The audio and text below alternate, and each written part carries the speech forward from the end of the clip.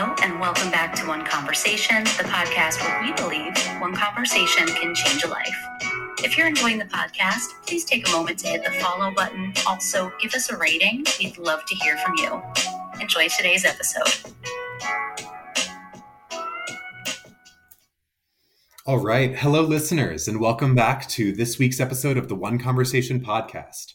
Today, my co-host Brianna and I are joined by a guest who is incredibly versed and passionate in the work we do here at Live Violence Free, is Delia Franklin. Delia is a nurse with hands-on experience in the world of DV and SA and is an author of her new book, Domestic and Intimate Partner Violence, A Holistic Perspective. And before we dive in, we just wanted to preface this, as always, with a quick content warning that we will be addressing the dynamics of abuse and statistics behind these very real stories and experiences of survivors. So please do be advised as we embark on this very special conversation with our resident expert in the studio with us today. Today's conversation is an excellent segue into our content that will be focused on DVAM, all of October, my apologies, Domestic Violence Awareness Month. So without further ado, let's welcome Delia. Hello, Colin and Brianna. I would like to thank both of you for allowing me to participate in your One Conversation podcast. I believe that Live Violence Free addressing domestic abuse during Domestic Violence Awareness Month is such a vital step and part of the ongoing educational processes for professionals, lay people, and society as a whole. Plus, I perceive that including diversity and voices discussing this critical subject matter is such an important aspect in understanding, responding, and preventing domestic violence. Domestic violence is a multifactorial, complicated global problem that has serious consequences for so many individuals. In the United States alone, it is estimated that domestic violence claims the lives of 1,500 to 2,000 women annually. Our government releasing the first national action plan to end domestic violence is a positive step in a direction to assist with prevention. It is well accepted that prevention strategies are more effective with the increased incorporation of educational processes, and that was part of my reason base for formulating Domestic and Intimate Partner Violence, a Holistic Perspective. Thank you so much. So, Delia, we always start off with a few fun questions before diving in, just to give us and the listeners a little bit of context, just to get to know you. So our first question is, if you could have one superpower, what would it be and why? Wow, superpower. I have never been asked that question before. I guess if I could possess a superpower, it would be the ability to eradicate specific problems. As a nurse, I would cure all diseases so there would be no more suffering in the world related to health problems. And as an advocate for domestic and intimate partner violence survivors, I would completely eliminate abuse and discrimination globally so everyone could live peaceful lives. Those two issues being addressed would bring about some pretty incredible changes in our world, assisting people from all walks of life. Thank you. And moving on to our second fun question. This is one question that we actually ask all of our guests. So we like to see, compare, for any reason, of course, but just to see how folks answer this question. Okay. If you could sit down and have lunch with anyone throughout time, whether they're living, no longer living, fictional, non-fictional, who would it be and why? Yeah, I thought about that one for a little while. And then I came up with that I would want to have lunch with God because I have so many questions, concerns, and lack of understanding about our world and why everything transpires in the fashion in which it does in life. I think there is probably some meaning behind most issues and events that occur, but some situations in life just make no sense to me. That occur in the world. So I guess I would be conversing with God to obtain clarification for my own comprehension in regards to specific issues. I love that answer. That's kind of like the ultimate who to sit down with. I should have answered that myself on my episode. So Delia, we know from our conversations over email, from your book, that you have over 40 years of experience in the healthcare industry. So we would love to understand a little bit more about your life, your background, what led you on the path to doing the work that you do now, and ultimately what led you to deciding to write your own book. Yeah, in the medical field, I was a licensed practical nurse for 14 years prior to obtaining my registered nurse licensure. And I have been employed in that capacity since about 1996. The majority of my career has been in the long-term care industry as a gerontological nurse, but I did work as a psychiatric nurse for 10 years in the late 1980s and early 1990s. And in nursing homes, I have approximately 7 years of experience as a director of nursing. The long-term care industry, especially with COVID, has been going through some interesting changes. So yeah, it is kind of it's a beneficial field to be in, helping the elderly also. As an advocate for domestic and intimate partner violence survivors, I have volunteered in crisis centers assisting women in recovery and understanding the tactics of abuse. I believe many people that have experienced violence incorporate some type of processes into their life to assist other people. In the process of making individuals aware of my book, I have conversed with women from all over the globe, from the United States to Canada, to the United Kingdom, to New Zealand, to Tobago. And it is a central theme in all countries that survivors are working to educate and impact change in their communities. Some of the women that I have been able to make contact with have had some pretty serious injuries from domestic violence. I believe the way the problem of domestic and intimate partner violence is perceived and handled in our country needs to change. And this perception has been formulated through personal experience and visualizing how domestic violence cases are addressed. Our current legal and social systems view intimate partner and domestic violence as isolated incidents of physical and/or sexual violence, when in reality, intimate partner and domestic violence are ongoing patterns of behavior that often escalate in seriousness. Coercive control abuse is present in 86% of domestic violence cases and is described as a course of oppressive behavior grounded in gender-based privilege that includes violence, intimidation, limiting resources and outside support, degradation, exploitation, manipulation, isolation, and control. The Massachusetts Medical Society incorporates coercive control into their definition of intimate partner violence and elaborates on how the behaviors can be sporadic or chronic and can occur over months, years, and even decades. Only 5 states in the United States, California, Hawaii, Washington, Maryland, and Connecticut, have criminalized coercive control abuse, leaving many women and children vulnerable to this type of abuse that can extend for decades in people's lives. Dr. Evan Stark is a leading expert on coercive control abuse and states, "The women in my practice have repeatedly made clear that the most serious harms that they have suffered involve how their partners have kept them from fulfilling their life projects by appropriating their resources, undermining their social support, subverting their rights to privacy, self-respect, and autonomy, and depriving them of substantial equality. Preventing a substantial group of women from freely applying their agency in economic and political life obstructs overall social development." I know also that there are some other states that have bills introduced into legislature attempting to get it criminalized in their states, but it has not been effective in some of those states. And then in regards to other countries, I think the United Kingdom was the first country that did criminalize coercive control. And then I do know that Australia is addressing the issue also. Yeah, thank you for sharing all of your knowledge and all of the work that you've done on that subject. I am glad that we're in California here and that California is one of the states that has criminalized coercive control, but we are so close to the Nevada border, and Nevada not having that criminalized, we always have those issues that come up on the state line, and that's just another example of how that can be really difficult if someone is living in California and then the abuse is happening in Nevada or things like that. It can get messy, and when laws have different states that don't criminalize all the same things, it can really be difficult to get those survivors the justice that they deserve. Yeah. It's a huge problem. And unfortunately, as we're going to discuss later, the way people perceive the problem has a lot of impact on women's and children's lives too. Absolutely. And so in your book, you do talk a lot about the cultural ideology shift about domestic violence, sexual assault, and intimate partner violence that needs to occur in order to improve the quality of life for women and children within communities in the United States.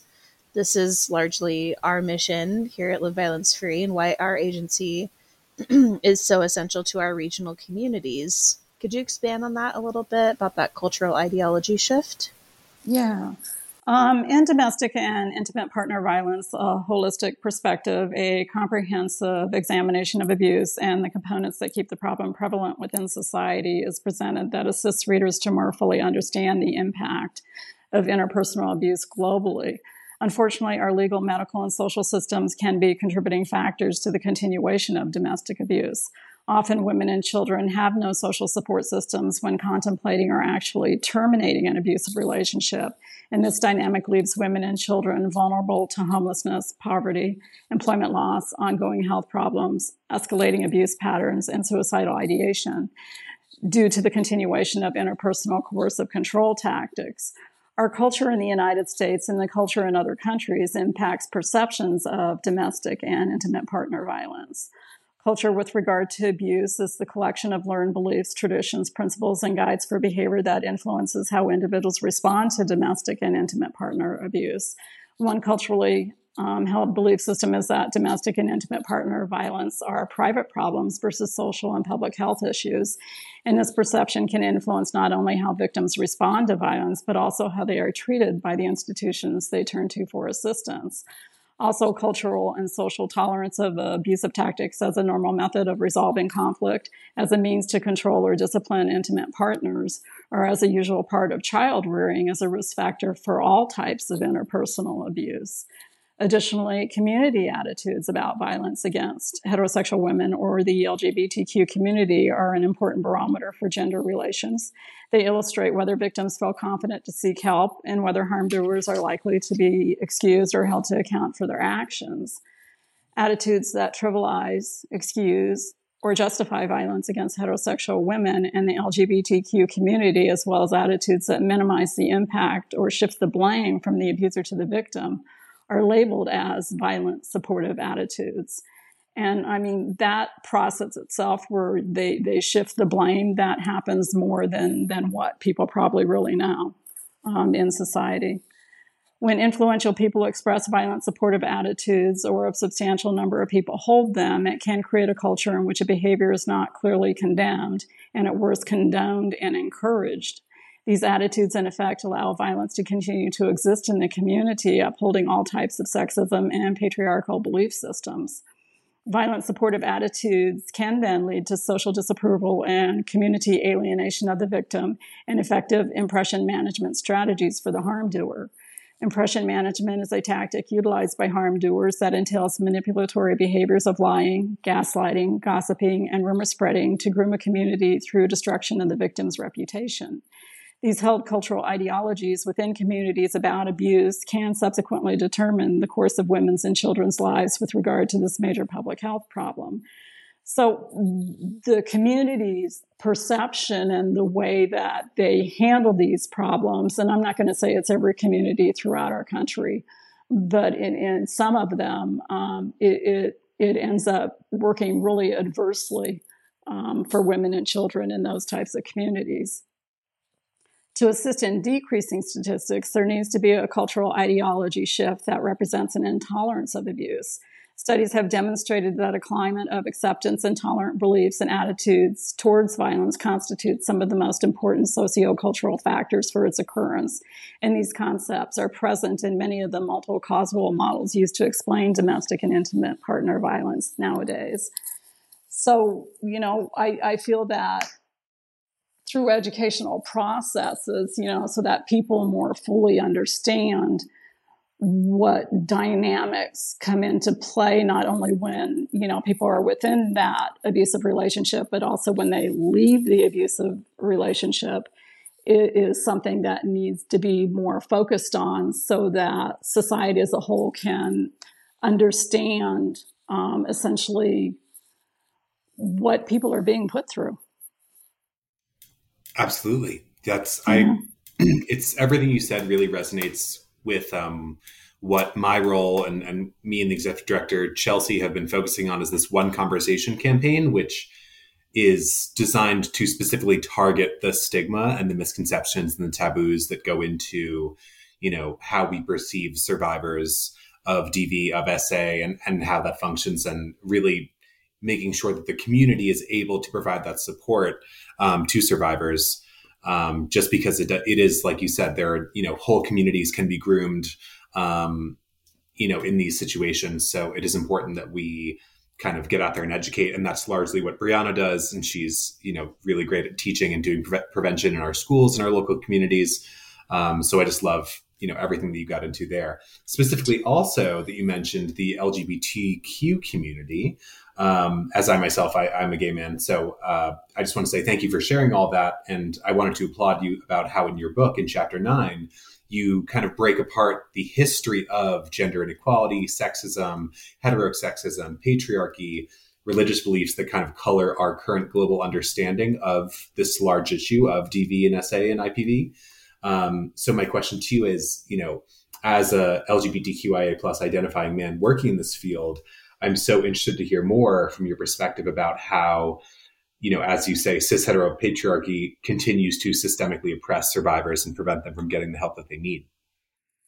Yeah, that whole chapter is focused, specifically on culture and gender, and how that contributes to the perceptions of DV and IPV, and it also contributes to, adverse consequences that can occur with women and children that are dealing with those types of issues in their lives. But many people perceive that patriarchy is still grounded in belief systems within our country, enforcing heteropatriarchy, that is the dominant idea by the system of society or government that men hold power and women are largely excluded from it. Male gender hierarchy is the underlying element of patriarchy, and it subordinates, and oppresses women in both the home and society. Cis heteropatriarchy further establishes that cisgender heterosexual men sustain the highest power in society, establishing oppression for all women, non-binary people, and LGBTQ individuals. It is well accepted that sexism contributes to patriarchy, which is defined as the discrimination, stereotyping, and prejudice against women on the basis of sex. Monosexism refers to discrimination against bisexual individuals. Cissexism encompasses the transgender population, and heterosexism is the prejudice against LGBTQ people. There are individual, systemic, and cultural layers of all types of sexism that can assist in sustaining the prevalence of intimate partner and domestic abuse within countries. Culturally influenced gender or sexual orientation violence is considered discrimination. It is abuse directed at a woman or an LGBTQ individual because of their gender or sexual orientation, and it affects these individuals disproportionately within society. According to Ruth Glenn, CEO and president of the National Coalition Against Domestic Violence, as a society, we don't talk about domestic abuse because our societal structure is still rooted in heteropatriarchy. The socialization of men within society and families with regard to heterosexual companionships can lead to imbalances of rights and power, thus perpetuating abuse utilization and establishing hierarchical patterns. In the context of domestic and intimate partner abuse, this heteropatriarchal belief systems can encourage the mistreatment of heterosexual females and LGBTQ people. These belief systems can impact LGBTQ individuals even more adversely because a cisgender-held belief as the norm within society highly encourages discrimination. Held sexist cultural ideologies then can also subsequently determine how communities and countries address violence. So people's belief systems, in regards to, power and balances within communities and countries also contributes to domestic abuse and intimate partner violence. So the fact that, Ruth Glenn, who is, the president of the National Coalition Against Domestic Violence, still perceives that patriarchy is well established in our country, kind of affirms that is part of the problem of why there isn't as much resolution as should be, for the problem. Absolutely.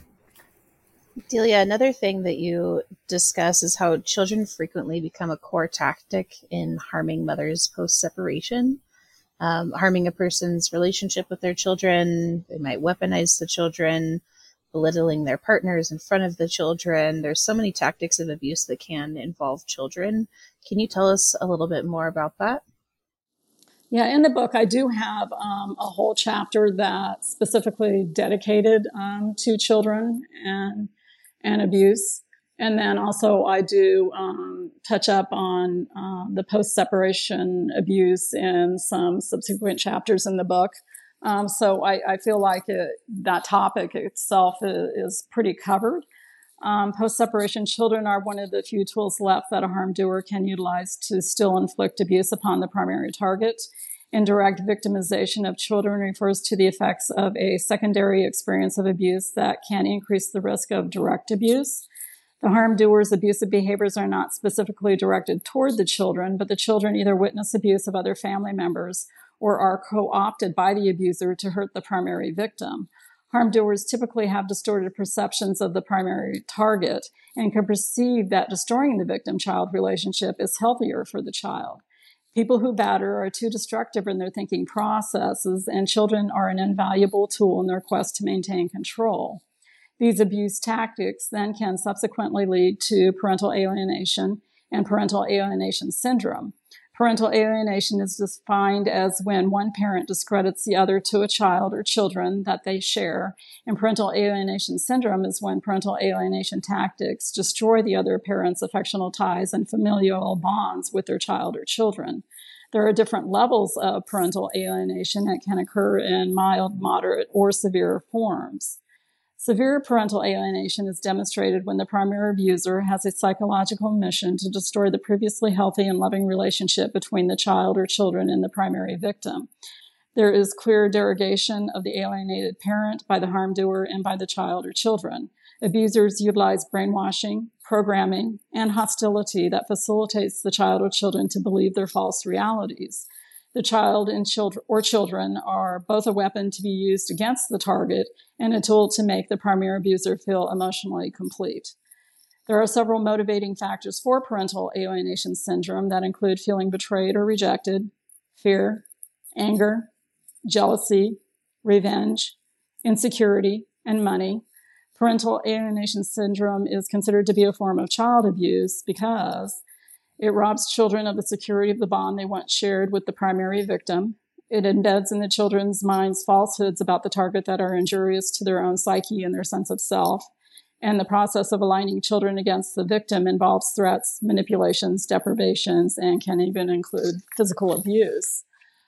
The subsequent child's psychological and physical symptomatology that can develop from the harm doer's behaviors are why social, medical, and legal systems need to be well educated about the tactics of abuse in order to effectively intervene in domestic and intimate partner violence cases.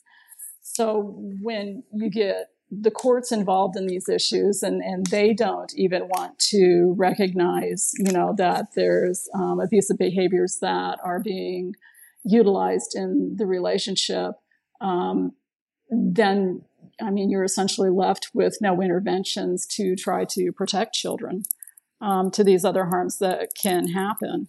And literally, when you're brainwashing a child, it can psychologically damage them.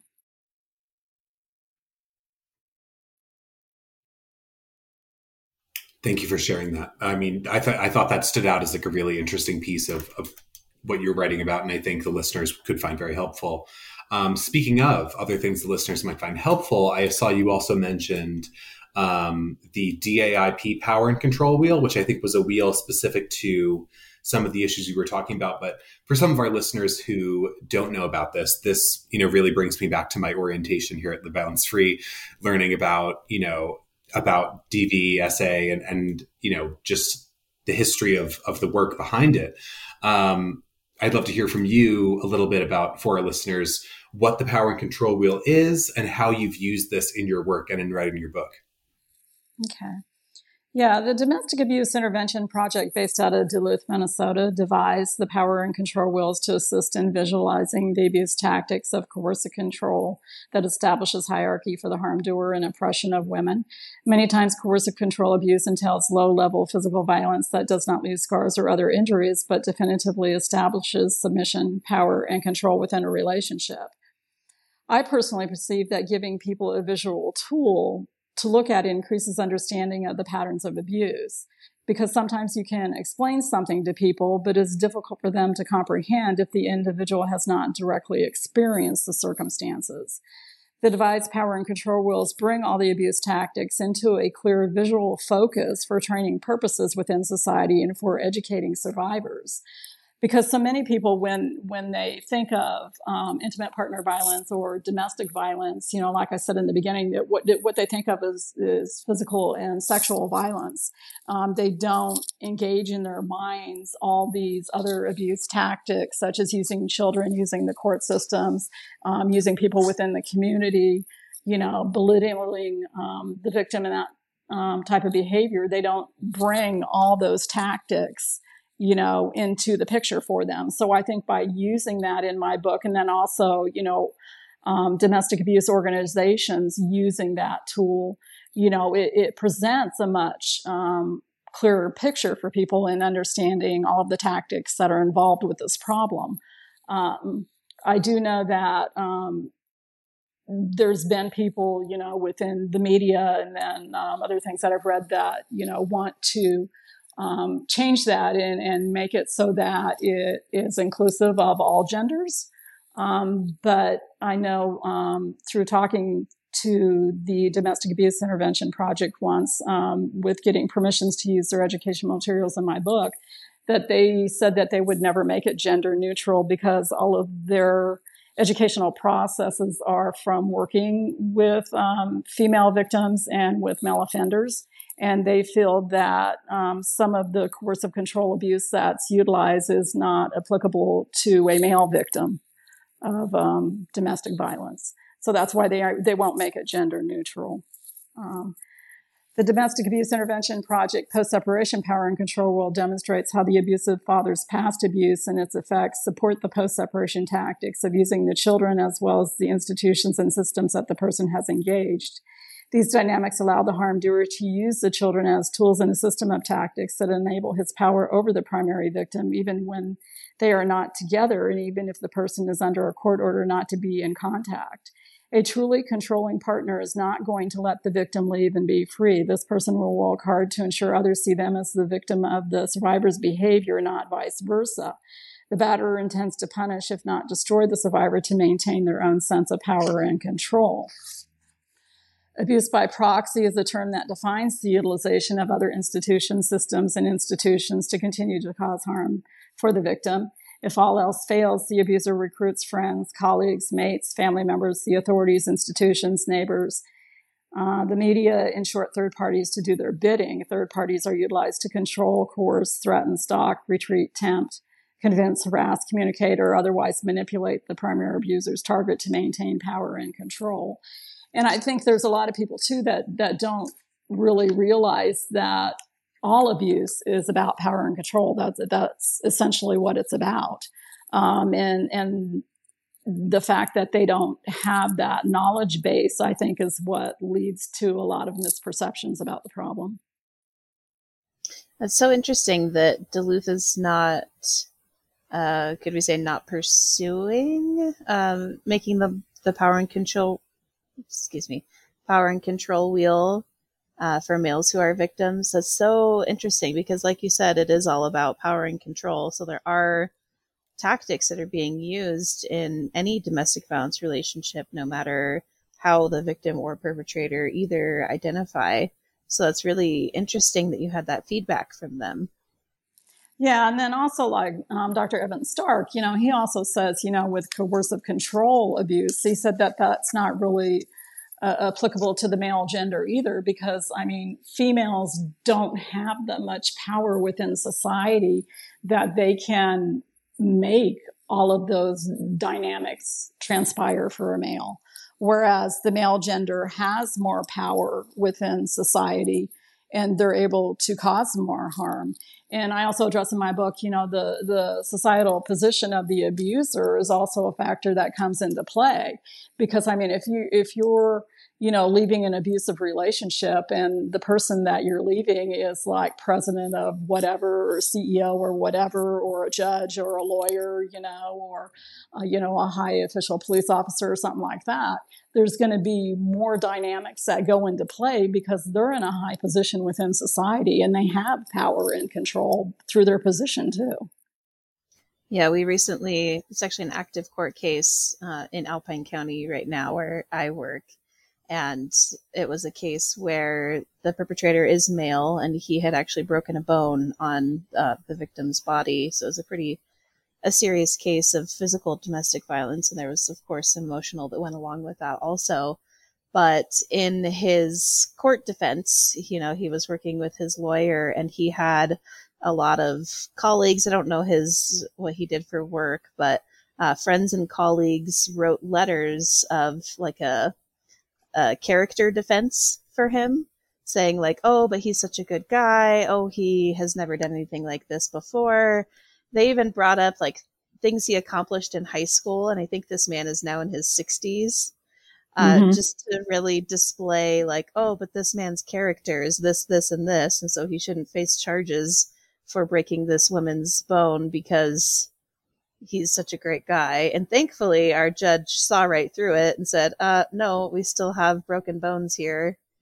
Yeah. But that just shows how people try to really use sometimes it can be absolutely hard to believe that someone you wouldn't think would do something like that did that. But we never know people's lives. We never really know people. And so that's not a reason to not believe the victim or not believe that they should face charges for what they did just because they're this prominent member of society. Yeah, but I think I've reached the conclusion that in my mind, the legal system is not about what is right and what is wrong. The legal system is about who can manipulate the best. When one of the cases in my book, the attorney that was representing the abuser tried to make the case that it should be thrown out because the victim consented to abuse. And they tried to uphold it, but then it got sent on to a higher court, and the higher court is like going, you can't consent to physical abuse. They're just like, that's not even logical to argue that. Why are you even arguing that point of view for that case? But that's what the attorneys try to do. They manipulate. So to me, in my mind, it's who can manipulate the best. That's how they make their decisions. Unfortunately, we do see a lot of that. Yeah. Which is sad for the victims. It really is. Absolutely. Yeah. So we try to support them along the way and have them, there's a lot of talk of restorative justice lately as far as like what the survivor feels like they need to have happen in order to feel justice or to be able to heal and move on with their lives. So maybe not the resurgence, but the emergence of more topics of restorative justice, maybe that will help us at least help the victims out a little bit more. So after this conversation, we've definitely covered a lot today, and something that we do at the end of each of our episodes is we transition into a meditation to make sure that we are taking care of ourselves, especially when we are in this work and we face these difficult cases and sometimes frustrating criminal cases. So often it's important to take the time and take care of ourselves so that we can continue taking care or helping others. So if you are in a position where you're able to participate in our meditation at this time, just encourage you to get comfortable wherever you are. If that means sitting or lying down, whatever can make you comfortable in this space right now. And I want you to just start paying attention to your breath. We're not going to really change what our breath is doing. We're just going to pay attention to it. And just notice how your body is inhaling and exhaling.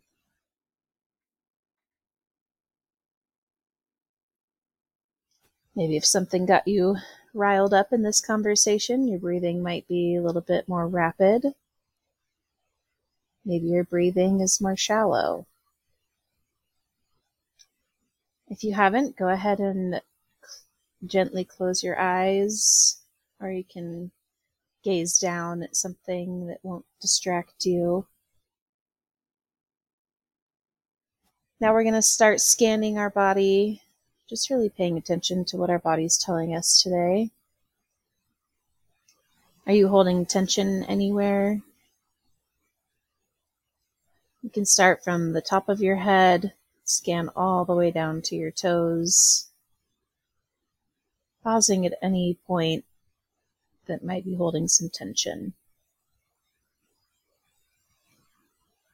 If you are paused on that point in your body where you're holding tension or stress, I want you to visualize that you're breathing into that portion of your body. And on your next inhale, I want you to transition to our meditative breath. So that's breathing in through your nose and out through your mouth. And let those exhales sink your body a little deeper into relaxation. If any thoughts come up, any worries, any concerns, just let them pass by. All that's important right now is breathing in, breathing out, and taking care of yourself. Thank your body for all it does for you every day. Take a moment to thank yourself for engaging in this breath work, taking this time to center yourself and be mindful. On your next inhale, I want you to breathe in some positive energy. Exhale any anxiousness or stress. We'll do that again on this inhale. Breathe in positivity. And exhale anything you need to let go of. On our last big breath in, fill your lungs and hold it for 3 seconds.